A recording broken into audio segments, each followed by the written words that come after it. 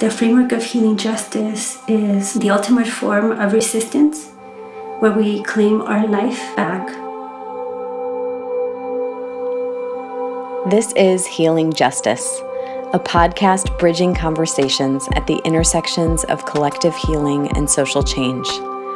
I'm your host, Kate Werning, and this episode is a very special one. It's different than the others because we are joining 30 changemakers, activists, artists, and healers, mostly from the South, who aspire to center spirituality and healing in our movements for change. We're speaking from the first ever Liberation School, which happened in October of 2017, and you'll hear more about that later. But know that we are speaking from the mountains of East Tennessee at the Highlander Research and Education Center, and that you'll be hearing many different voices sharing songs, resources, needs, and visions for why healing and spirituality is so necessary for our social justice work. I really can't wait for you to hear some of the powerful songs that we recorded in that room full of rocking chairs that have supported so many generations of justice leaders. Yardena Peacock is the founder and director of Liberation School and invited me, along with Sarah, Will, Amber, and Sarah, all mentored by Tufara, to be part of this founding organizing and faculty team.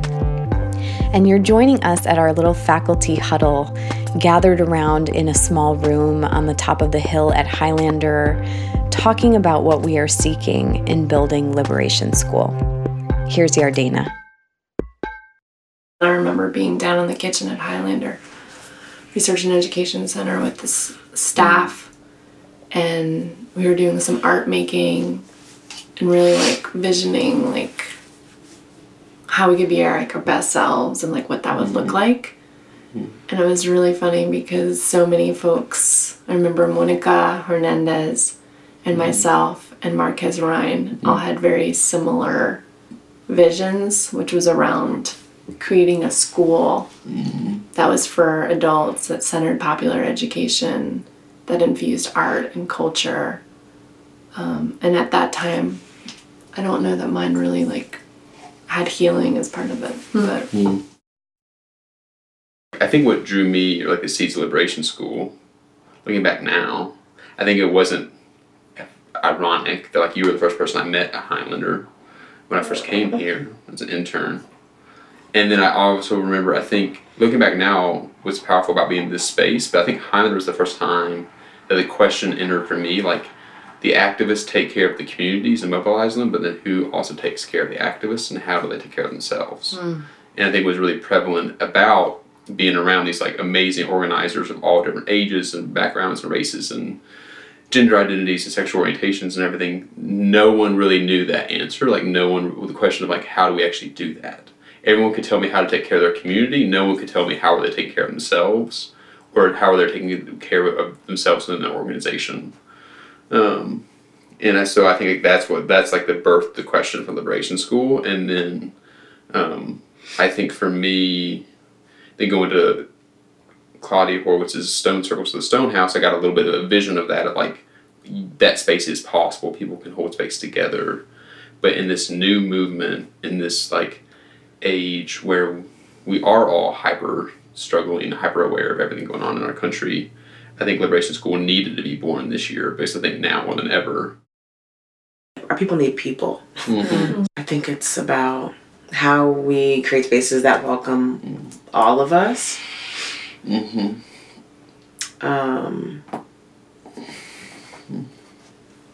how we hold space. Yeah, I'm still working through it. Do you heal? Yes, I heal. Do you heal? Yes, I heal. We got all our medicine right here. Do you hear? Yes, I hear. Do you hear? Yes, I hear. Your heart needs your attention right here. Do you heal? Yes, I heal. Do you heal? Yes, I heal. We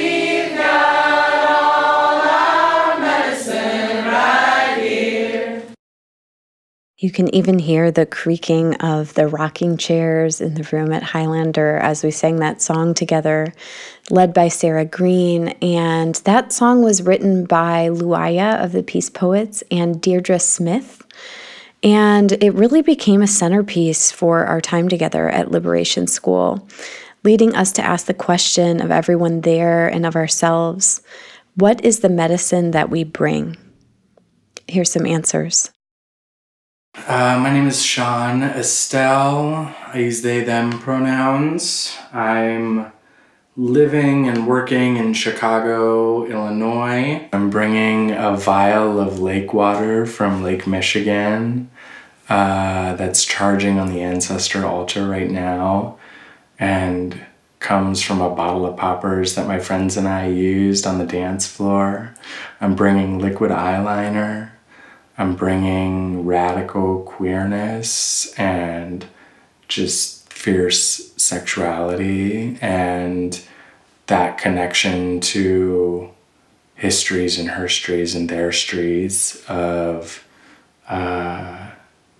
people who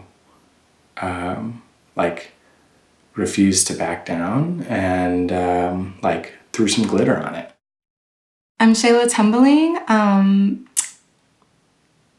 I'm located currently in Atlanta, Georgia. I believe that part of the medicine that I bring is definitely around healing touch. And I also believe another part of the medicine I bring is around compassion and understanding compassion. And I'm on the process of doing that more with myself, and then in the work that I do, being able to share that with other people, how important it is to have compassion, not only for others, but also for ourselves. My name is Jax, and I'm from Boston, Massachusetts. I think the medicine I bring is an open heart,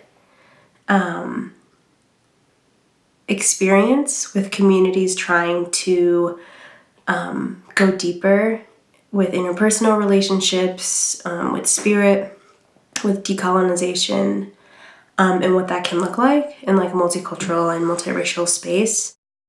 My name is Evelyn Encalada, and I live in Canada in the working class suburbs of the Greater Toronto area. What I'm bringing with me is an activism that is fully embodied, that is lived and expressed through all of the senses, and that is holistic, that is circular, decolonial, that is not linear, a praxis that is seeking integration, wholeness. So my name is Bernadette Arthur, and I'm from Hamilton, Ontario, Canada. The medicine that I bring is an ability to listen deeply and to notice and identify the gifts of others, the medicines that others bring. I am Judy Hatcher. I'm based in Oakland, California. I think what I have to offer is a sense of humor and a desire to get back to a place of stability and a fair amount of expertise in how things have worked in nonprofits and organizing and what hasn't worked, and a lot of eagerness to share and to grow. Lucy Murphy from Washington, D.C. The medicine I bring with me is song and the ability to listen, not listen to defend, but listen to understand. We also asked one another, what is the medicine you are seeking? Check out their brilliance in response. And the medicine I need is an authentic and transparent community that's really aiming for interdependency and to actual practice justice and equity in the way that they are together as a community. The ability to really slow down has been a medicine that I've really been seeking, and being able to think and reflect and set intentions for myself in a way that I feel like I haven't been able to since at least November. Support in recognizing and recognizing the gifts that I do have, and support in being courageous enough to share those gifts with the world. So I think the medicine I'm seeking really is just like a community of people who can help me live into a more healed life and have more agency around healing myself and the people around me. The medicine I hope to get is the increased ability to encourage people who've been abused and mistreated to step up to leadership. I'm seeking, more tools to put in my medicine box. And I want to leave with a mirror so that way I don't forget myself, that I too am important to the whole, because it's so easy to forget. So I want to walk my own politics and live my own politics. Start with me and include me with everybody else that I fight for. I also want to fight for the right to love, like I fight for the migrant woman's right to love. I came to this program just past the edge of burnout.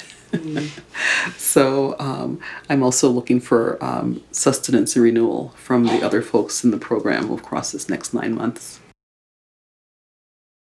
So even though Liberation School is its own independent program, the place where we gathered, the Highlander Research and Education Center, was chosen very specifically. And first, this was because some of our team has been part of that community for many years. But even more because that place has been a beacon for gathering leaders engaged in popular education, participatory research, and cultural work since 1932.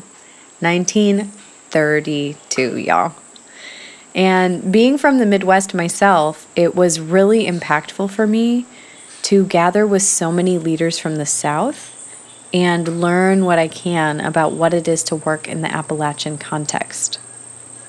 I learned about the framework of cultural organizing and heard stories from Highlander about the labor movement, civil rights movement, including training leaders like Rosa Parks, Septima Clark, Ann Braden, leaders from SNCC, and Dr. Martin Luther King Jr. himself.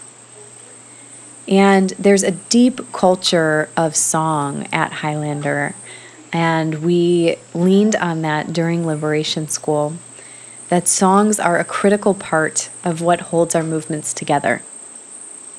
I think that for me, being in this space at the Highlander Center and learning from all of the expertise in the room of the people that we're going to be with together for the next 9 months, and continuing to learn from one another, and then also really being able to dig into the history of this space and whose footprints we're walking in, literally or figuratively, and just being reminded of that has been really great. And I think that it's not a detached history of we're trying to learn and aspire to be civil rights heroes. It's these were the relationships that these folks had, and this is how they supported one another, and this is how these pieces were related, and they also struggled, and they also were exhausted, and so let's be in space together. Let's really dig into this this long work of building something. Candy Carawan is someone who has been part of that long work. Candy and her husband Guy have been part of the work of Highlander for many decades, and they follow in the steps of Zilphia Horton. When we were there and singing songs, I asked Tafara, who I mentioned earlier, about some of the history of the songs, because Tufara coordinated cultural programs at Highlander from 2004 to 2015, so she knows a lot of history. And she told me that not only was the person who knew the history of the song Ain't You Got a Right to the Tree of Life around to answer my questions, but that she was actually so around that she lived just down the hill. So when we were there, I wasn't able to record directly with Candy, but I called her when I got home, and we had a great conversation on the phone. And here's what she had to say. My name is Candy Carawan, and I've been based at the Highlander Center for many, many years. And the work that my husband and I did for Highlander was mostly in the cultural part of Highlander's work. I always said we got to do the fun part because people coming to Highlander work on very difficult problems and have very big challenges, but the school itself has always believed in having ways to celebrate with music and dance and good food and humor and stories, and so that's the part of the program that Guy and I worked in, and it's been a very interesting and wonderful life. I came to Highlander when I was a college student in 1960, and I was on an exchange program at a black university in Nashville, Fisk University, and I'd been involved in the sit-ins in Nashville, and so I came to Highlander to one of the first times that people who'd been involved in the sit-in movement had a chance to meet each other and talk. So it was a very exciting time to come to Highlander, and that's when I actually met Guy, my future partner, who was teaching us songs that weekend. So, that was the beginning. I asked her about a song that we sang together, led by the powerful voice and leadership of Lucy Murphy, called Ain't You Got a Right to the Tree of Life. Here's Candy's story. Ain't You Got a Right to the Tree of Life is the way Guy learned it in the Sea Islands. And I think we mentioned to you that we have a book that came out of our work that's really just a collection of people's own words about their lives, and many songs are in there. And the title of the book comes from that song, Ain't You Got a Right to the Tree of Life. Great meaning, don't you think? I mean, the whole concept that we've all got a right to the tree of life, I think it just has it just carries a great meaning. And I know, speaking of how Guy learned it, I mean, when he was very lucky to be able to go to the Sea Islands as one of the first kind of assignments he got at Highlander, and he was going to be the driver for Mrs. Septima Clark, who was running a citizenship education program for Highlander. And Guy had listened to a lot of recordings of traditional music, and when he got to John's Island, he just found himself in a world of very deep traditions, and some of the oldest African survivals in the country were right in that community. Many of the songs that he heard were very beautiful and striking to him, but he heard the people in a little praise house there, Moving Star Hall, doing Ain't You Got a Right to the Tree of Life. And the way they did it, it was more like a chant, and by the end, people were up on their feet, and they were clapping their hands in a special rhythm, and their feet were making another rhythm, and it was just really very exciting. And Guy loved the meaning of the song and some of the words, but he knew he couldn't quite do it the way the people in Moving Star Hall do it. So he adapted it with a different melody to his guitar. And that's kind of the version that has been used by a lot of other movements, and that you probably heard when you were at Highlander.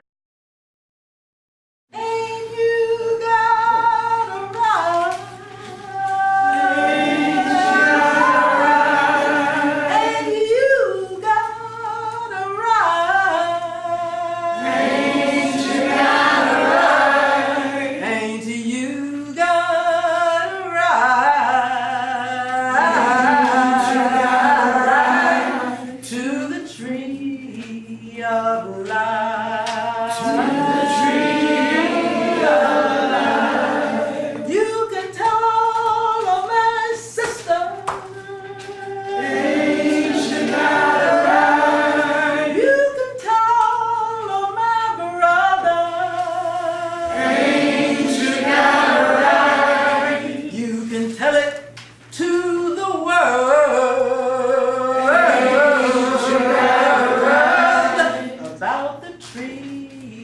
of life.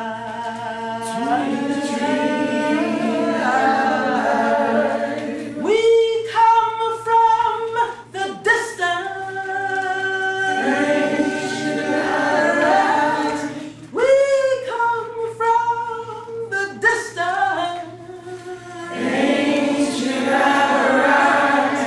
But we gotta ride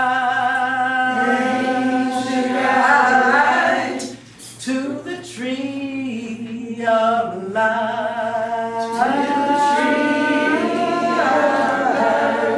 You know, rocky was the road,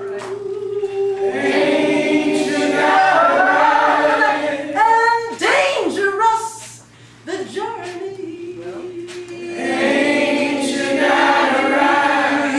But we gotta ride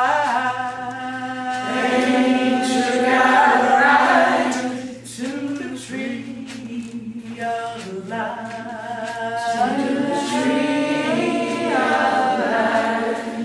Our life will be sweeter.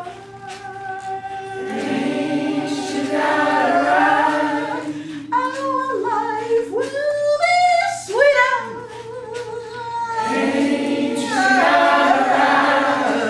'Cause we gotta ride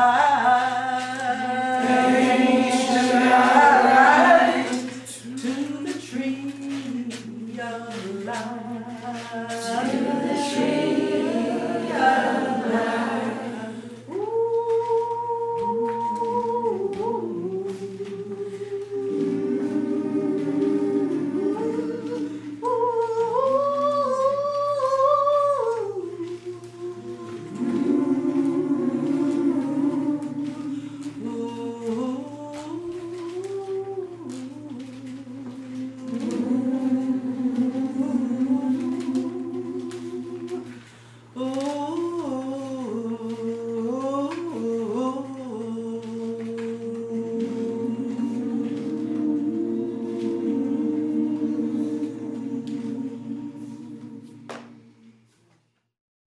Deepened in community and the lineage of struggle through song, we contemplated together what healing justice means, or in whatever terms folks use for themselves, what the practice of centering healing and spirituality in social justice movements is all about. Many of us share our thoughts on what that can look like, starting with Natalia. I think a big contribution of healing justice is an insistence on transforming the logics that we operate under within social movements. So like moving from a place where we internalize like the logic of domination, like extraction, where we're trying to like squeeze as much juice, as much energy as we can out of ourselves in a way that's not at all sustainable and ends up doing harm and violence against ourselves and our communities, and transforming that work into work that is sustainable, that's based on collaboration and creativity, and that doesn't wait to heal after the revolution or after Trump is impeached or after whatever like the big dramatic thing happens that may or may not ever happen. And that understands that we need to heal ourselves in order to do this work. To me, it feels like a framework for folks that come from traditions of like self-care and an intention on the body, and also deeper traditions of cultural organizing and spirituality and wellness, that are trying to think about the relationship to movement building and organizing work in a deep and intentional way. In a lot of our spaces, we're supposed to be focused on working conditions and improving wages. And then we forget about the immaterial we forget about how the spirit breaks, and that our politics also has to respond to that. That our practice has to be about supporting people in their wholeness, reminding them that they are already whole when capitalism wants to fragment all of us. For me, it would mean accountability in every single way, from accountability to self, to the accountability of the workplaces, to our community, and how I see myself as a Afro-Latina doing this work, and from the emotional labor to the paid labor that's often not paid, to the all the different spaces of what it is to do this work, feel supported.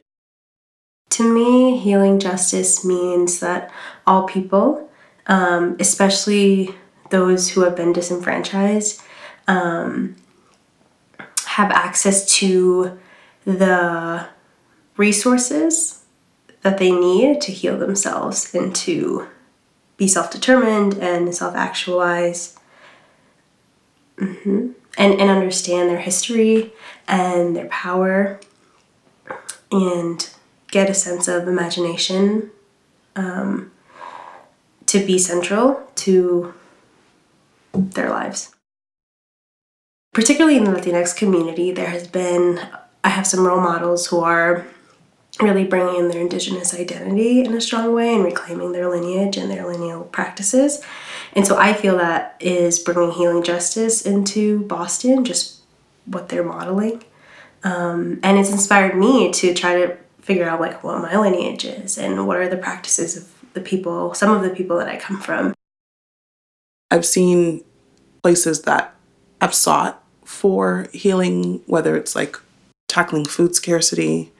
There's an establishment in Hamilton called 541. They've sought to create equity around people being able to access food in a restaurant.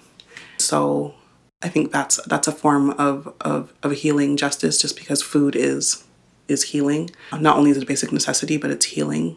And the community that's created around a table where the lines of socioeconomic status and other status are blurred, that's healing.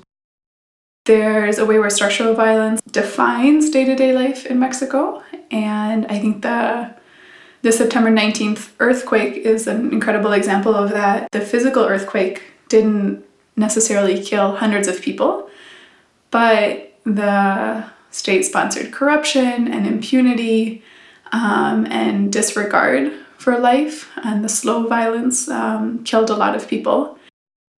Two examples of feminist interventions there. One was Maquila factory that collapsed with women working inside. It was poorly built and officials knew that it was at risk of collapsing.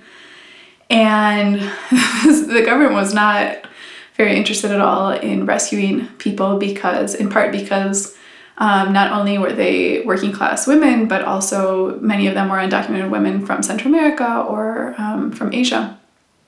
And so the earthquake was on a Tuesday afternoon, and by Tuesday night, Wednesday dawn, there was a brigade of feminist activists and organizers who were there to try to prevent the government from bringing in heavy machinery and demolishing, going into the rubble, and putting the lives of women who are trapped at stake. And there was also work around healing justice, and immediately there were rituals and ceremonies. Independently of that, there was also a really amazing response from healers who created spaces, drop-in free spaces in public parks and other community spaces where people could go and get different kinds of healing work done: acupuncture, massage, Reiki, art therapy, yoga. There's a really long list there. As a faculty team, we convened on that last day of the 5-day Liberation School immersion to reflect on our own hopes and what had shifted and changed throughout the week.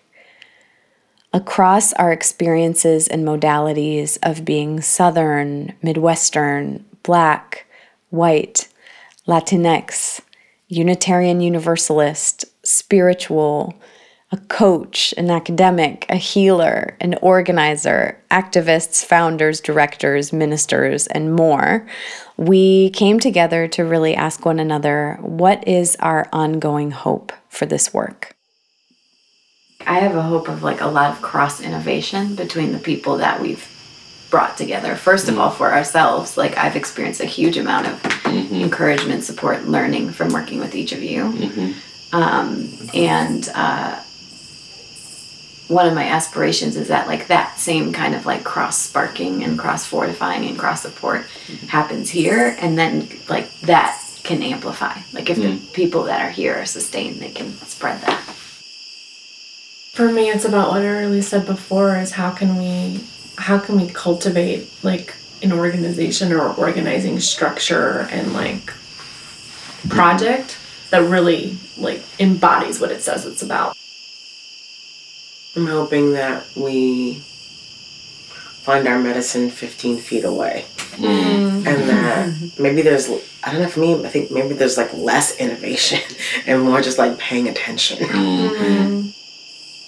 The vision or hope I have going forward is that activists will genuinely, like Sarah said, stop asking for permission and have centered healing in their own lives and their own work.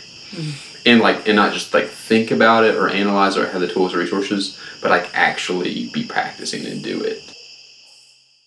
If you're going to stay in this work throughout your life, I think particularly to look at the cultural riches that are available to you and build those in, because you're going to need something to sustain yourself. And that was true for Guy and myself. I feel we never got really discouraged because we were working, well, first of all, with so many communities of people who were really determined to change the country for the better, but also who had a way to celebrate and to feel unified with their music. So, I mean, I would say to young people, first of all, there's a tremendous amount of creativity out there, including the young people themselves. So to draw on the creativity that you find in the communities you're working in, and also your own ideas. And then, the cultural piece is going to be different depending on who you're working with, but to look for the things that are important to people and make them feel very strong, and just be sure and build those in to the work, and not just as a piece of entertainment or as something to listen to, but something that pulls people together and, makes them feel more like a unified body that's going to be strong enough to confront the problems.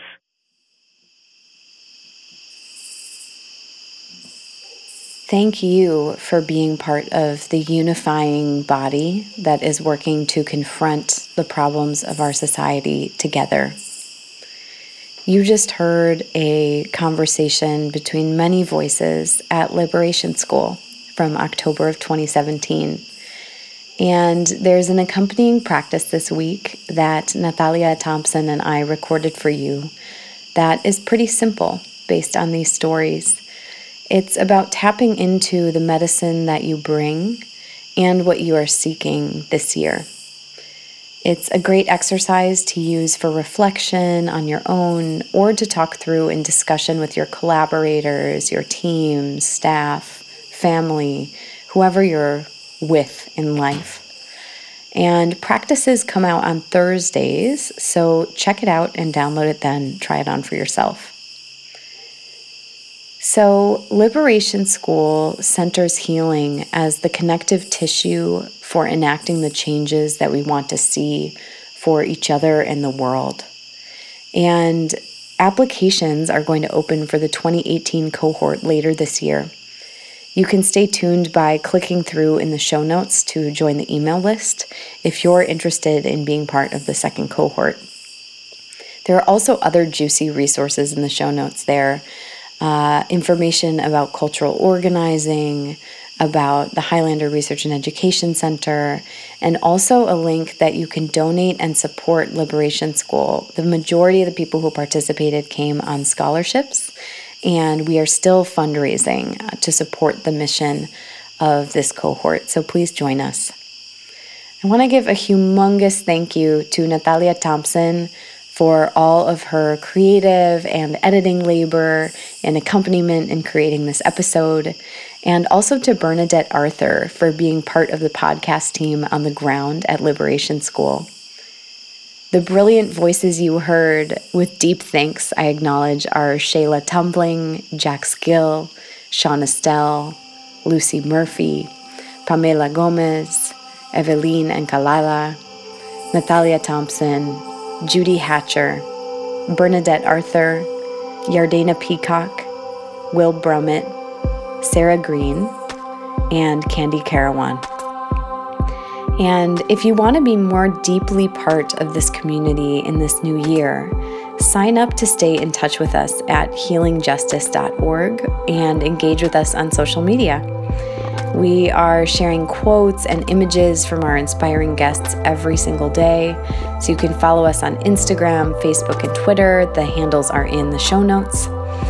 And also, our team is 100% volunteer run, so if you're in a position to chip in, please do so by contributing at patreon.com/healingjustice.